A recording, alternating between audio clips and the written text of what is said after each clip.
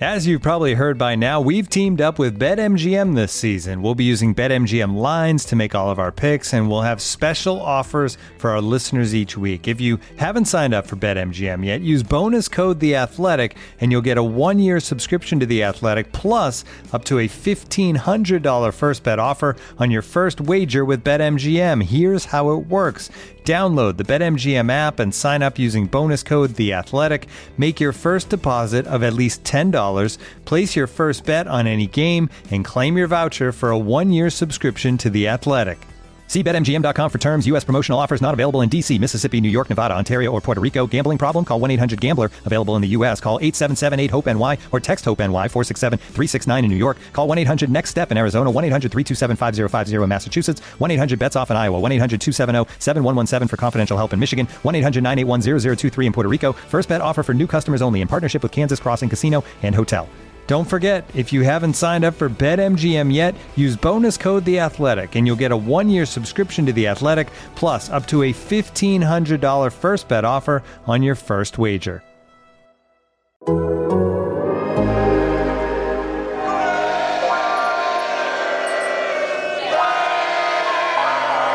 I love the Raiders. Most of all, I love to win.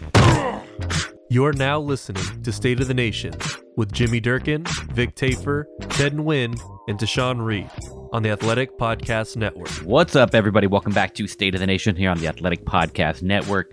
Jimmy Durkin, Vic Tafur, Ted Nguyen, Tashawn Reed. And we're all gathering here to blame Vic. That's just what we're about today. We're about to blame Vic. The guy last week put it in the universe that the Raiders should get rid of Rodney Hudson. What did the Raiders do this week? They got rid of Rodney Hudson. They were going to cut him. They agreed to a deal to cut him, and they traded him to the Cardinals, all because Vic put it in the universe. The most obvious one is Rodney Hudson. I mean, Rodney Hudson's great, and everyone, I'm not saying he's not a great player, but I think of all the young players in their team who they feel the most comfortable in as far as confident they can step in and do a good job. I think Andre James, you're very high on Andre James, which I think it makes it weird that they spend all this money on the center, and they have one who's dirt cheap who they think can do the job as well. So I know not the same level as Rodney Hudson, but to me, that'd be a much more obvious move to make if you're trying to trim your offensive line salary cap assignment. Vic, defend yourself. Why did you get rid of Rodney Hudson? I appreciate both of you guys putting out there on Twitter when it happened. Nah, blame Vic. I'm like, thanks, guys. I appreciate that. I mean, that's my immediate reaction. I don't know, man. I think, to read the tea leaves, I think, and people think I was nuts, but Andre James, they're really high on the kid. So I think you look at Rodney Hudson's deal, and he wasn't happy. He was definitely getting frustrated. One winning season and 6 here. I think, the way the talks have gone with, Trent Brown and Gabe Jackson, there's some bad feelings among the O-line. So he was looking for a change. And John, normally, maybe a couple of years ago, would definitely fought it because he said many times he loves Rodney Hudson, the way he plays, the way he studies the game, and what he does for an offense. But, Rodney's 32. I think they want to, get the streamline, kind of make the offensive line a little more efficient, a little cheaper, and spend some money elsewhere. So they're like, cool, let's do it. And then they're going to cut him. They had agreed, both sides had agreed on, God, my days are mixed up. Was this Tuesday? Both sides agreed to cut him. And then the Cardinals were smart, and they jumped in, wait, we could use a center, and we'll give you like a pick for him if you don't cut him. And so, fortunately for Rodney, I think he's happy. He's okay with Arizona. It would have sucked for him if he thought he was going to be able to choose his place where he wanted to go, and then got traded somewhere bad. But Arizona's an attractive team, good location, so I think he's all right. I mean, in terms of the salary cap and how this affects the Raiders, obviously the Raiders still get about a $12 million cap hit. The way these deals work, yes, Arizona takes over his contract, but any bonuses, signing bonuses, that kind of stuff, restructure bonus, those get spread out over the length of the contract. So that's why the Raiders still have a dead cap hit. But 2022, when I guess maybe we're building toward 2022 now, I don't know, but obviously it clears up the cap space for 2022 when presumably with the new NFL TV contract and as fans back in the stands, hopefully the salary cap will go up. So hey, get ready for 2022, right?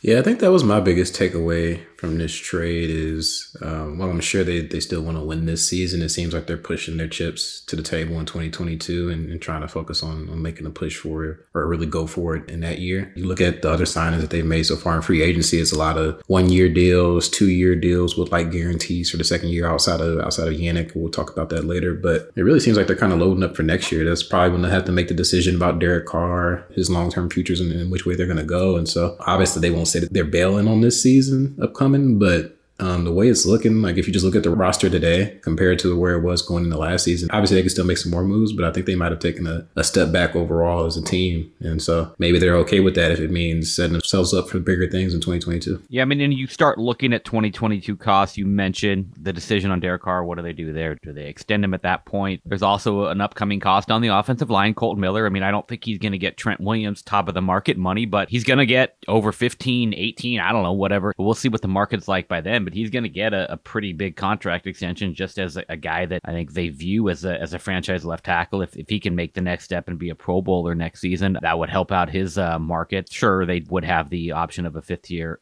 option for next season, but that is a future cost there. But yeah, I mean, it does feel like, I mean, obviously the offensive line is going to be cheaper with, guys like Andre James. They brought back Richie Incognito on a cheap deal. Gabe Jackson gets traded to Seattle after he did not want to restructure, and we'll figure out what they do at right tackle. They still don't have one. They also pushed some money into defensive line. They made a bunch of defensive line signings too. So I do think that, you guys are right. They are pushing the chips towards 2022, but at the same time, I think one of the things that they really wanted to do this offseason was to invest more into the defensive line. That's one of the first things Gus Bradley mentioned when he was hired. So they got Inakwe, who is a pure pass rusher type, and they got some D tackles, no stars, but guys that can contribute and add to the defensive line depth and give you some pass rush juice.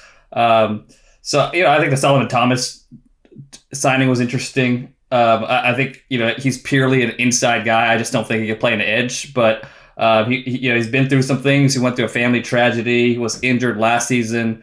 So I think if he focuses just inside, there's some upside there. So I think the defensive line is better. The offensive line, I mean, if they draft a right tackle, is it going to be that much worse than it was last year with all the injuries that they went through, and they still were able to perform with all those offensive line injuries? Yeah, I think that, at this point it seems pretty cool. I mean, I guess they could go try to free up some money to get somebody like Mitchell Schwartz, but past him, it's really just guys that are best suited as swing tackles left in free agency. So they almost have to draft a right tackle, and you would think that would be done with that 17th overall pick. Or, I mean, with this, additional compensation they got for Rodney Hudson, they have an extra 3rd rounder, and then Gabe Jackson trade, they got an extra 5th rounder. So if they want to try to swing a trade with some of those extra picks and move up higher in the 1st round and get a guy that they really like, if they fear he's going to be off the board, they could do that as well. But yeah, it's looking like as far as right tackle goes, they're going to have to draft one. Yeah, I think they'll have their pick of right tackles at 17 too. The 2 top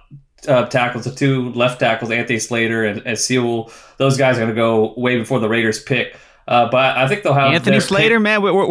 They're drafting Anthony Slater, man. That's they can't steal him off the Warriors beat from us. Oh, what's his first name? Slater from Northwestern. Yeah, Rashawn Slater.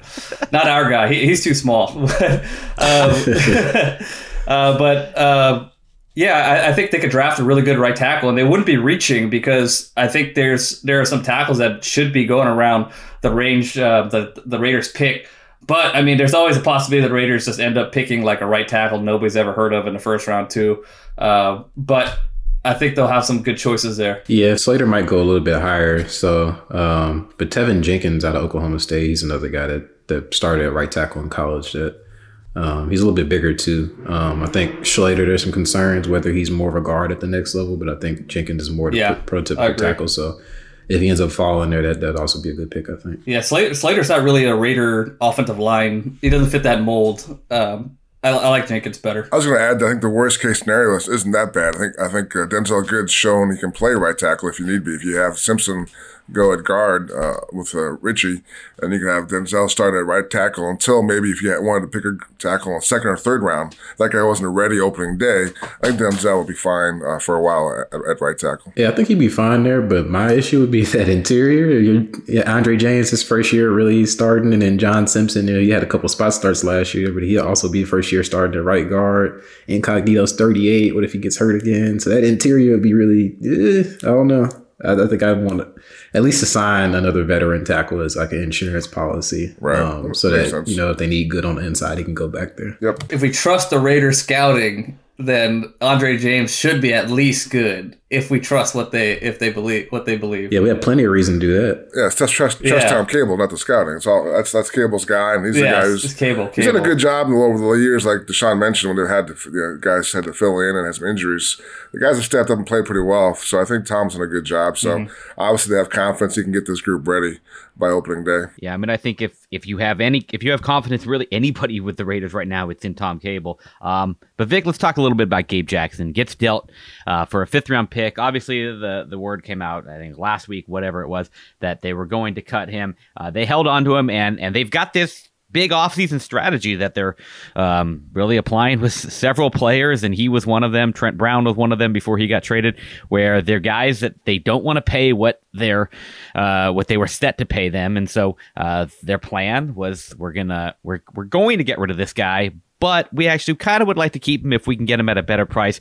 For Gabe, he was due 9.6. They wanted him to play at 5, and they weren't going to cut him until he agreed to a restructure, or maybe it got just too late and all the money is gone in free agency and training camp rolls around and he's not going to come and whatnot. And then they'd cut him. They end up finding a deal. They get a 5th rounder. You wrote that it's not great value for a 7-year starter, but at least it's better than nothing.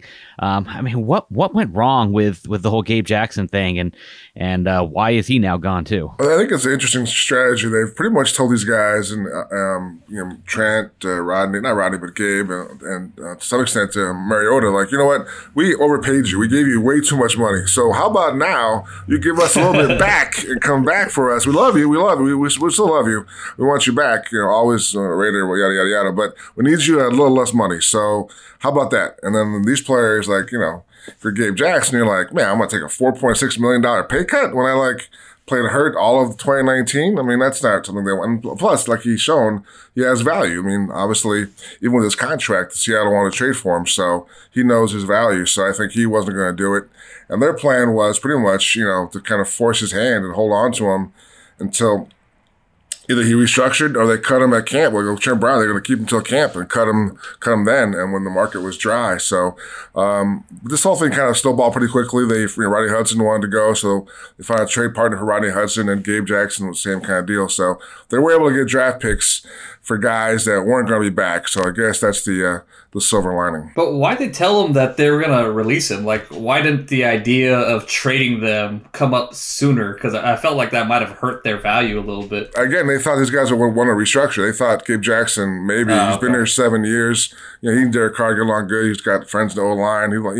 He got some ties here. Maybe he'd want to come back and have a chance to win with this group. But I think the pay cut was too severe. I think, I just think that they were kind of in a weird place. Like Jimmy said, they like these guys. They obviously paid for them a lot of money, so they obviously like them, but not at this current value. They wanted to bring them back at less. So they thought it got kind of ugly. I mean, I think they probably thought it would be a little smoother than it was. It wouldn't be so hostile. But obviously, Gabe Jackson right away when they put out there the offer to restructure, his agent came back. You know what? He's going to be cut. He's done. So that kind of leaked out around the league, like Gabe Jackson's going to be cut. So they never considered a restructure for even a second. So I think that may have surprised the Raiders a little bit. Yeah, I'm just surprised that the Raiders expected guys like Trent Brown, Gabe, Hudson to take these pay cuts. I mean, typically when you see that happen, it's more so guys that may not have. Obviously, Trent Brown was different because he'd been injured, but for Hudson and Jackson, you typically try that approach with guys that hadn't been good the year before. They might be afraid they can't go get that money elsewhere or land with another team or might be out of the league, or if a team that's won recently, like the Chiefs or the Patriots or somebody like that, you want somebody to stay a part of the winning culture and take less money to come back and stay a part of that. But, when you're a team that's been losing or around 500 and, these guys, especially Hudson, if he hit the market, he would have been swooped up immediately or almost immediately. Like, I don't know. I just don't know why they thought that guys would take less money. I could see Trent Brown out of the three, but the other two is just kind of strange to me. I think the one thing they were thinking was that, this year is so weird because of the salary cap being reduced. If you can convince these guys to come back in for 1 year, have a big year, hit the market next year when the market, the salary cap's going to be huge next year because of the TV deal. This is kind of prove it for them for around the league. Like, come back, play here, we win, yada, yada, yada. But if you don't want to stay here next year, you'll have big time value on the market. You played well, you'll have big time value on the market next year. Especially with Trent Brown, they figured he had no other options. His deal was so big, and he was hurt last year at the COVID stuff. There's whispers about his, conditioning, his commitment. So that's a guy who's going to want him at that contract. But, I think Trent may have known this, that the Patriots know him pretty well. They know all his baggage. They know he's really good when motivated. So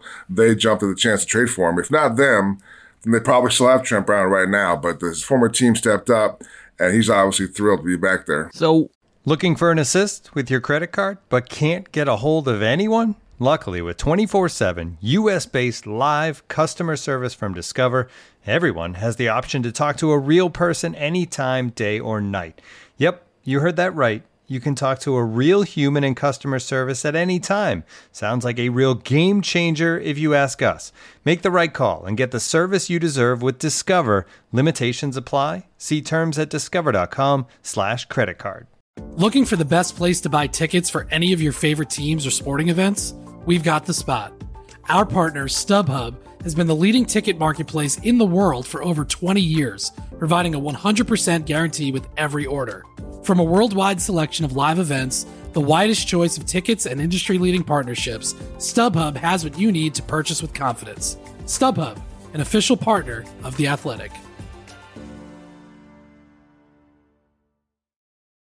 I'm wondering, how will this play in the locker room? How will this play within the culture of this team? I mean, the rest of this roster knows what happened with these guys, know how they were approached by this team, and they're going to learn about that. This was the approach these guys were going to take. Where hey, we're gonna keep this guy around until training camp, and then we'll ditch him. I mean, are we worried about how this is going to affect the culture of the team? I mean, there got to be players on this team that are sitting there looking at their contract, wondering, man, are they going to play that game with me next year? Yeah, I do think there are some human elements to this that kind of get overlooked in the business of football. I haven't been around the team as long as someone like Vic, but you get rid of guys like Hudson and Jackson that, I'm sure are beloved throughout the locker room and have become a part of that team culture. And you just, especially when they're both, like I said, I think they both started all 16 games last season. They both played at a pretty high level. And you ask those guys to take pay cuts or ship them out if they don't. Like that's, And then we see how the Derek Carr situation is. He's basically on a year-to-year type situation. So, I mean, they don't really have any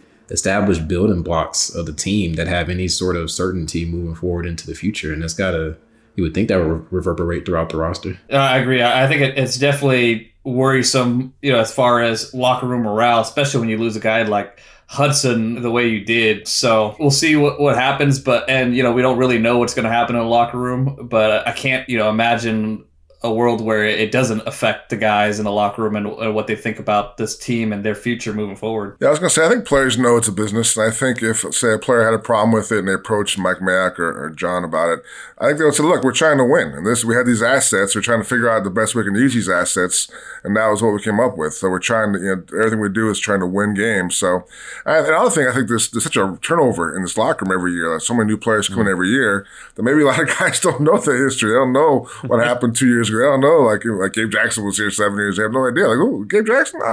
So I just think that, it's a whole new culture every year with this team because they bring in so many new guys. I think, there's only with Eric Harris leaving today for Atlanta, there's only 3 guys left from 2018. Derek Carr, Nicholas Morrow's back, and Jalen Richard. So that's a pretty amazing turnover in 3 years. All right, well, that's a perfect transition for us to get into their free agent additions. And it kicked off on Monday. We were all grumbling about, hey, it's a slow start, first couple hours. And then the Raiders signed Yannick Ngakoue, agreed to the deal with Yannick Ngakoue. A 2-year, $26 million deal, I believe, fully guaranteed. Looks like it's going to be kind of an even cap hit, I think, of $13 million each year. He's a guy that has never had fewer than 8 sacks in a season. Last year, he played for 2 different teams. He was with Minnesota and Baltimore, had a combined total of 8 sacks. I mean, you look at his whole career. I mean, 8 sacks as a rookie, 12 sacks and a Pro Bowl his second year, 9.5 in 2018, 8 in 2019. So, I mean, he's not, elite top of the market edge rusher in terms of a guy that is every year double-digit sacks. But for this Raiders team, a guy that can get 8 to 10 sacks is a pretty big deal. Yeah, I think he's a little one-dimensional. Like, he's not really good against the run, but he provides exactly what the Raiders need. He's one of the best pure pass rushers in the league. Brandon Thorne does a thing called the sack score, and you get rewarded for high quality sacks against one-on-one against a quality tackle rather than just cleanup sacks. And he's up there with some of the best pass rushers in NFL. So I thought his contract was pretty fair too. I mean, after seeing what Leonard Floyd is making with the Rams and some other pass rushers, I think he came in at a pretty fair price. So I think it's a good fit for the Raiders. Yeah, he's not a top of the market edge rusher, but they didn't pay him like one. And I think that's the most important piece of this, given, some of the contracts that they've handed out in recent years that haven't worked out. I mean, it's only a 2-year deal, $13 million a year. It's fully guaranteed. But, as we've said throughout this podcast, the cap is expected to surge, next year. And they've made some moves to free up space. So it shouldn't be as big of a deal when it comes to their plans for that year. And, if it works out and he plays the way he did, when he was at his best in Jacksonville, when Gus Bradley was the coach, then, maybe they move forward with another deal, moving forward. And so I think it's a pretty good move. It may not, change their life on the defensive side of the ball. The defensive line, I still think, is better than last year with some of the other moves that they made. But it's still a work in progress for sure. And it kind of depends on, if he can return to his old self and, whether those young guys they have like Cleveland Farrell and Max Crosby can continue to develop in year 3. Yeah, I thought it was a good signing. I thought, like these guys mentioned, I thought it was a fair price. I think he definitely has a really good skill. He definitely gets after the quarterback. I think he fits in well as far as you mentioned. Cleve's probably better against the run than against the pass. So, and then Max is played hurt last year, but he's shown he can do both. So I think that's a pretty good mix there. I think obviously you probably want another guy. I'm not sure if Arden Key's the fourth end or if they bring somebody else in, but yeah, I think definitely the pass rush was the biggest need. And now you also you avoid having to rely on finding a guy in the draft. The draft, it's tough to find young guys in the draft. This year wasn't a great class, or some guys who I liked, but at 17 it was like, I'm not sure a guy will be able to come in right away and make a huge impact. So I think you answer that problem. Now you can focus on other areas in the draft. The other thing I like about Ngakoue is kind of when you look at his career line, he's played 16, 16, 16, 15, 15. He's been, he's only missed 2 games, and last year he played 15. I don't know if the trade maybe is a part of why he didn't play in one game. I'm not sure what the one game he missed was last year, but so he's durable. He's been durable at least through the first 5 years of his career, and 18 career forced fumbles. He had a career high 6 back in 17, so he had 4 last year. That's a big way to impact the game. I mean, if you have 8 sacks, but 4 of them are strip sacks that lead to turnovers, I mean that can be huge. And the Raiders, we know, have struggled to force turnovers in recent years, and so getting a guy that can maybe be a turnover machine would be helpful. Yeah, I don't think it's a red flag. It's a small thing. Maybe it's a pink flag. Is that he was on 4 teams in 7 months. And I don't think there's something off the field as far as why that happened. But to me, that's a little concerning because you got to figure none of those teams want to keep him. None of those teams like them enough to this is our guy. Let's keep him here. So to me, I understand it's contract based and things happen, but that's a lot of teams in 7 months. Just say it, Vic. You want to say his bum was a little warm into this place. Yeah, that may have been of all of the dumb things I've said in this show. That might be the dumbest thing I've said. I can't shake and that. It's lingered. It has lingered. Yeah, the image of Paul Gunther's warm bum has lingered over this podcast for a year now. All right, let's talk about the other guys they've brought in.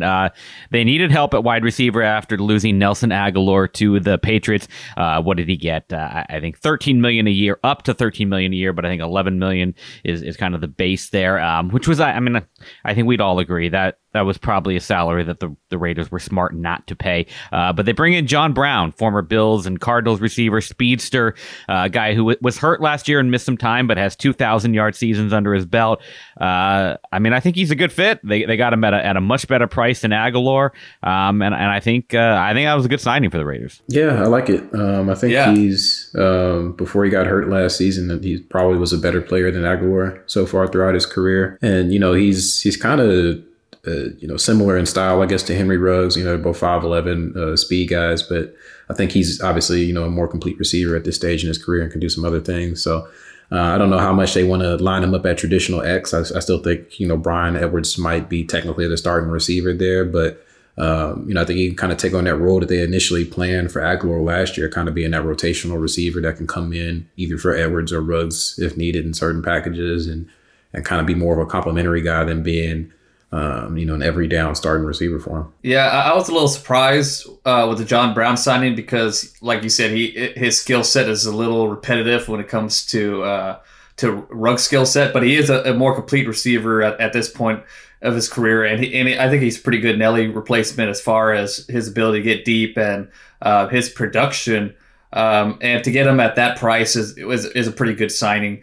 But I thought they would go after a guy that does fit that X mold a little bit more, that could be a little more physical in case Bryan Edwards doesn't work out or he gets hurt again. But I guess they're okay with Waller just being that guy that could win in the short area of the field and the intermediate area of the field and get those first downs. Brown counts as part of the leadership fund. He's going to be the guy that's going to groom Ruggs because they've got to have somebody to show Ruggs the ropes, right, Vic? Yeah, I remember way back in the day, I remember reading about John Brown, who's in Arizona as a rookie. He would babysit Carson Palmer's kids. So obviously he definitely has some experience watching young people. Oh, wow. How about that? Yeah, it's a good trivia. Huh? Only on this podcast, you get that kind of stuff. But as far as the X stuff you guys mentioned, I think to me it may show that the Raiders are probably higher on Edwards than they are on Ruggs. I think they probably have less doubts about Edwards being able to have a big year. I think there's probably a little bit of concern still about Henry. I think also that before they signed John Brown, they were in on Marvin Jones. Yeah, there's some thought before this free agency they might just go with the guys they had last year, bring another young guy or bring another guy to kind of back up these guys. But Marvin Jones and John Brown are going to play. Either one are going to play a lot. So to me, it shows that they may not be totally happy or excited about where the young guys are as far as being positive they can be top flight guys in the NFL. That's not good. Yeah, I mean, Edwards, he was hurt most of last year. I know obviously he got caught up in his training camp buzz, but he really didn't do much last season out of catching the touchdown came against the Broncos and then the final game of the season, I believe that was. So he's mostly potential at this point. I think, Ruggs, he didn't have a great rookie year, but he showed enough for them to be more favorable, have a more favorable view of him than Edwards, I would think. But yeah, I mean, when it comes to between the two roles that, John Brown could potentially fill on the outside, he would be a better fit for the stuff that Ruggs does more so than, what they'd be asking out of Edwards. But I think Ted made a good point of, Darren Waller is basically their number one X receiver anyway. And, last year, I believe they were dead last in wide receiver targets in the league. So they don't throw a ton to their receivers. Along with that, probably because they line up Waller so much at the X. And we'll probably see Foster Moreau get some more time this year as well in the passing game. And so maybe they feel like it's just not that important of a position in their offense. I was also going to say, I think Zay Jones coming back is kind of a big deal. I think they like Zay Jones a lot as far as an insurance guy. I know he wanted to pay. I haven't seen his contract, what he got, but I know he wanted a pay raise, so I'm curious what he got. But they think he's, a legit number 2, number 3 guy in terms of, the NFL, a guy who can definitely come in and make plays. I know Derek Carr is very comfortable with him, and the coaching staff likes his experience and his savvy. So I think that's also a big deal. I know people look at that. I tweeted yesterday how they were setting out a receiver and people lost their minds because it's not a really impressive list, but it's not a bad list. I think you mentioned Waller. You have Waller on the side of it, looking at Brown, Ruggs, Edwards, Renfro, and Zay Jones. I think that's pretty good. And now, two pigeons bemoaning the fact you can stream DirecTV satellite-free. You see this? A family watching baseball on DirecTV with no satellite dish in sight. Let's heckle them. You call that changing the channel? Choke up on the remote, buddy. I hope getting all these games on DirecTV makes up for your mother not pre-chewing your sunflower seeds. DirecTV has the most MLB games. Visit DirecTV.com. Claim based on total games offered on national and regional sports networks with choice package or higher. Availability of RSNs varies by zip code and package. High-speed internet service required. Terms and restrictions apply. All right, let's talk about their other defensive line additions. Quentin Jefferson, Solomon Thomas. Thomas, the former number 3 overall pick to the 49ers, who obviously disappointing career with the Niners, and he's coming off a torn ACL. And then Quentin Jefferson giving them an interior pass rusher. I mean, Thomas is a guy that is a tweener, always has been a tweener. The Niners drafted him as a defensive end. He really excelled more at Stanford as an interior pass rusher, and the Niners did find time kind of over his tenure there to use him more on the inside. He's probably a rotational guy, but we figure, I mean, Jefferson probably should slot in there next to Jonathan Hankins as one of the starting tackles. Yeah, he seems like he could be a starter, but I think there would be a legit competition for that one tech, three tech spot. Hankins would probably play one tech, but yeah, I thought Hurst was playing well before he was hurt, and his play fell off a cliff after he got hurt and came back. Irving was probably going to be in that mix too. I think there will be some competition for that 3 tech spot, but Jefferson probably is going to be in the lead just because of his experience in Bradley's system. Yeah, I'm pretty confident saying Jefferson will be the starter. And you would think those 3 kind of competing for the backup spot there. Obviously, they need a backup behind Hankins as well. He's not going to play every snap, but between Hurst, Irvin, and Thomas, one of those guys may not make the final roster, you would think. I don't know if you necessarily need to carry. And, they also brought back Kendall Vickers. He's in that mix as well. You definitely don't need 6 defensive tackles probably. So, I'm sure those guys will be competing for roster spots. All the signings so far, the one I like the least, Solomon Thomas, I didn't like that one. I think, to me, the only reason I haven't seen the contract. They say it's up to $5 million, so we'll see how much of that was incentives. But to me, the only reason they picked him is because he's a former first-round pick. They love former first-round picks, but here's a guy who didn't do anything with the Niners. He's the best defensive coordinator in the league and never, to me, showed anything at all. So, I know he was hurt. I know he's a great guy, but we'll see.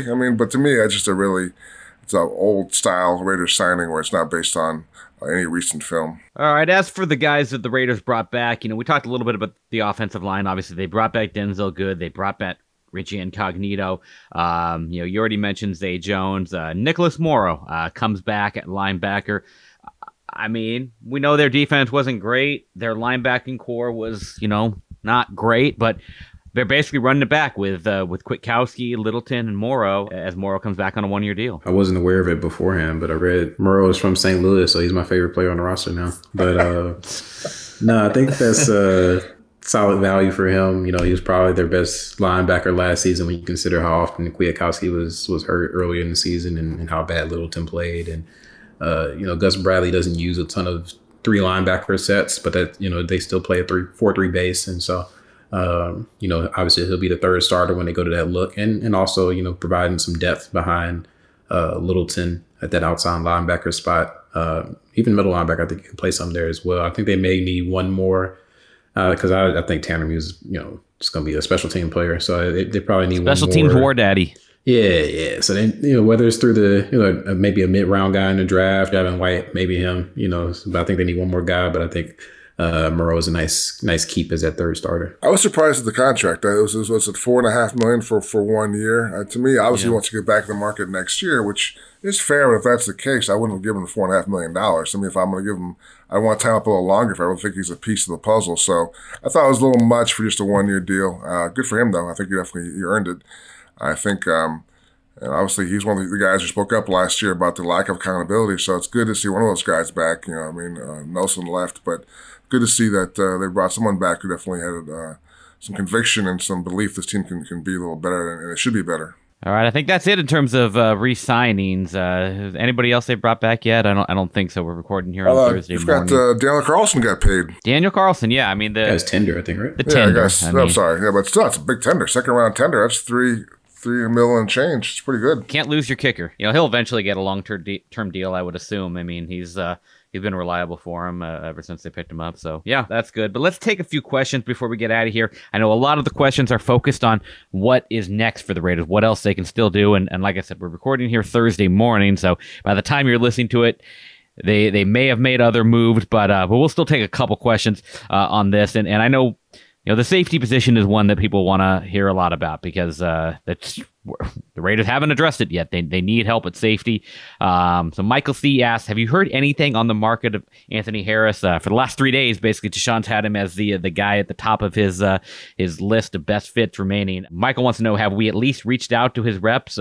Any info on Anthony Harris? I have not heard anything. I've been asking. I've not heard of that name. So my sense is there's such a deep safety market, and they kind of maybe spent a good deal of money already. They might be going lower on the list, but again, he'd be a great fit. And I've always said that if you can bring in 2 impact guys, impact defensive players this offseason, I think they got a real chance at some real improvement. They brought in one with Yannick. So, yeah, he's a great player. I just don't know why. It's weird, though. He's still in the market. I don't know what's going on, but it is weird to me that he's still out there on day 3. How much do you think Harris would cost? I would think he'd be like somewhere in that $9 million range. Rayshawn Jenkins from the Chargers got like $8 million, and he was not that great last season. I think Harris was probably better than him, and John Johnson got like 11. So you would think somewhere between 8 to 11 million, and they can get that if they were to release or restructure Mariota and Carl Nassib and some of the other guys. Like they can get to that number. So I would think they would do that. I know they wanted Jenkins. I know they were blown away with that price a little bit. They thought it'd be a little less. That's a guy, former Bradley guy who they really wanted. Him and Michael Davis, the cornerback, were 2 guys. And Ingram's the other guy, Melvin Ingram. But those are the 3 guys, I think, as far as former Bradley guys that really jumped out from the Chargers. But those Davis and Jenkins both went for more money than they thought they were going to go for. So definitely they know they need a safety. They know they have to add one. If not today, then very soon. And they probably want to add a veteran corner too, right? I think so. We had that tampering with Richard Sherman and John Gruden on that podcast, on the Chris Collinsworth podcast, and Sherman's still out there. So you can definitely see some more 1-year deals for a veteran cornerback. I think that's probably a good call. I think they should sign a nickel. Like I just don't like the idea of getting a veteran, especially like a Sherman. It might cost some more money outside cornerback because then you have to put Damon Arnett in the slot, and you really drafted a guy 19th overall to put him at the slot corner. And there's a ton of slot corners on the market that could be had pretty cheap. So I just think taking that approach and giving Arnett at least a full year to see what he's got. He was beat up for most of last season with various injuries, so we never really got a good look at what kind of player he was. And so I would like to see that duo of Trayvon Mullen and Damon Arnett, especially, since it seems like they're punting until 2022 anyway. You might as well give your young guys some time to show what they got. All right. Next question here from Jeffrey H. Could you explain the cap versus cash difference? We always hear about cap space, but cash seems to be the most important part of decision making. And I mean, I think, Vic, you mentioned that the cash savings, I think $9.9 million with Rodney Hudson is no small detail in moving on from him. I think the basic difference is, salary cap is what you're allowed to spend, but the teams that have more cash on hand just have more flexibility. You look at the way you can structure a contract. If you have a ton of cash available, you can put a big signing bonus in a deal and then spread that out over all these years. If you have a bunch of cash, you have more flexibility, I think, to spread out all that cap space, and you can pretty much make anything work if you've got a ton of money. Yeah, and the Raiders have always denied it, even back to the Oakland days, but they've been kind of short on cash. I think that's been a commonly held notion around the league. Everyone knows that pretty much, I think. And they came to Vegas, they got the brand new stadium, and then they had no fans last year. So I think cash is still a problem. So I think when you go to Mark Davis and you say, hey man, we're gonna get rid of Rodney Hudson. He's like, what? Rodney? I love Rodney Hudson. Like, well, we're gonna be able to pocket $9.9 million in cash. She's like, all right, that's fine. All right, see you, Rodney. But so I think cash is definitely. They'll say it's not, but it definitely is still a concern for Mark Davis and the Raiders. All right, question here from James W. Can you guys talk about what's wrong with the culture? Lack of accountability, lack of investment from Gruden on the D. Is it all the coach's fault, or is there a lack of leadership from key players too? Whatever the root cause, does this get fixed with Gruden leaving, or is this a Mark Davis issue too? That's a meaty question there. Jesus Christ. Yeah, I think anytime you have culture problems, apparently that has to start at the top, and as it stands, John Gruden is running things from a football side, so you have to leave the blame at his doorstep. Especially when you talk about guys like Rodney Hudson. Like, are we seriously going to try to blame a culture issue on a guy like him with everything that we know? I think you have to put that on Gruden. And, part of it is just, it seems like, they're really, they were trying to build a team through free agency, and that didn't work out. And that came at the sacrifice of some of the guys that have been on the roster for a long time, and kind of, going into building up the team into what it's been in recent years. And, some of those guys are very well liked. And so that has reverberations throughout the locker room. And when you have so much turnover and guys that don't really know each other, and all these new guys coming in every single year, whether it's through free agency or the draft or trades or whatever it may be, it makes sense, especially when you aren't winning. Like, it'd probably be different if they had made the playoffs last year and it was feeling a little bit good. But when you have all this turnover and you're losing constantly, changing different cities, like, it makes sense that they would have culture issues. Yeah, to me, I think turnover is a big deal. I think that's the biggest factor. I think you look at, I mentioned, especially in terms of leadership, like take, for example, Nelson Aguilar. It's a guy who found his voice middle of last year, became one of their strongest and most, powerful leaders.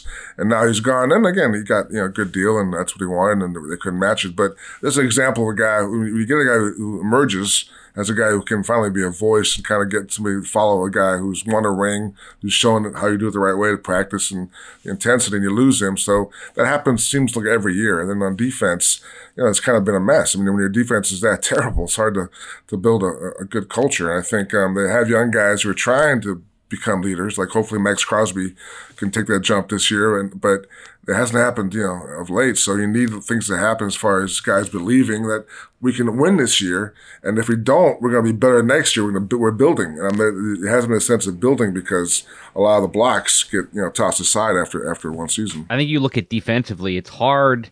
It's hard for anybody to be a leader unless you're out there leading on the field, making plays, doing a ton of things. And I mean, Crosby, had a really good rookie year.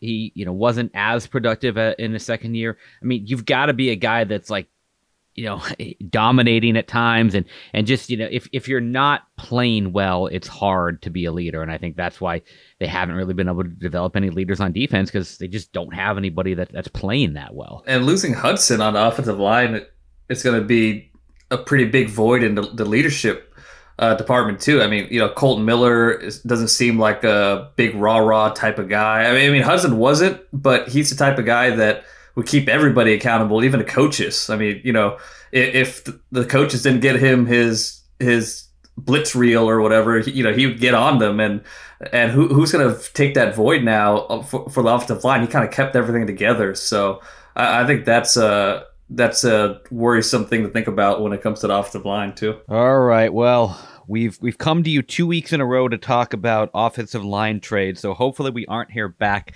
next week talking about a trade of Colton Miller. But I think that's probably pretty safe to assume that won't happen. They can't get rid of the left tackle. So, all right, guys, it's been a busy week. It's been a fun week, and we'll see what other moves the Raiders make here as the first week of free agency, first week of the league year gets underway. And been a good show, and we'll talk to you guys again sometime down the road. See you guys. Talk to you later. Adios.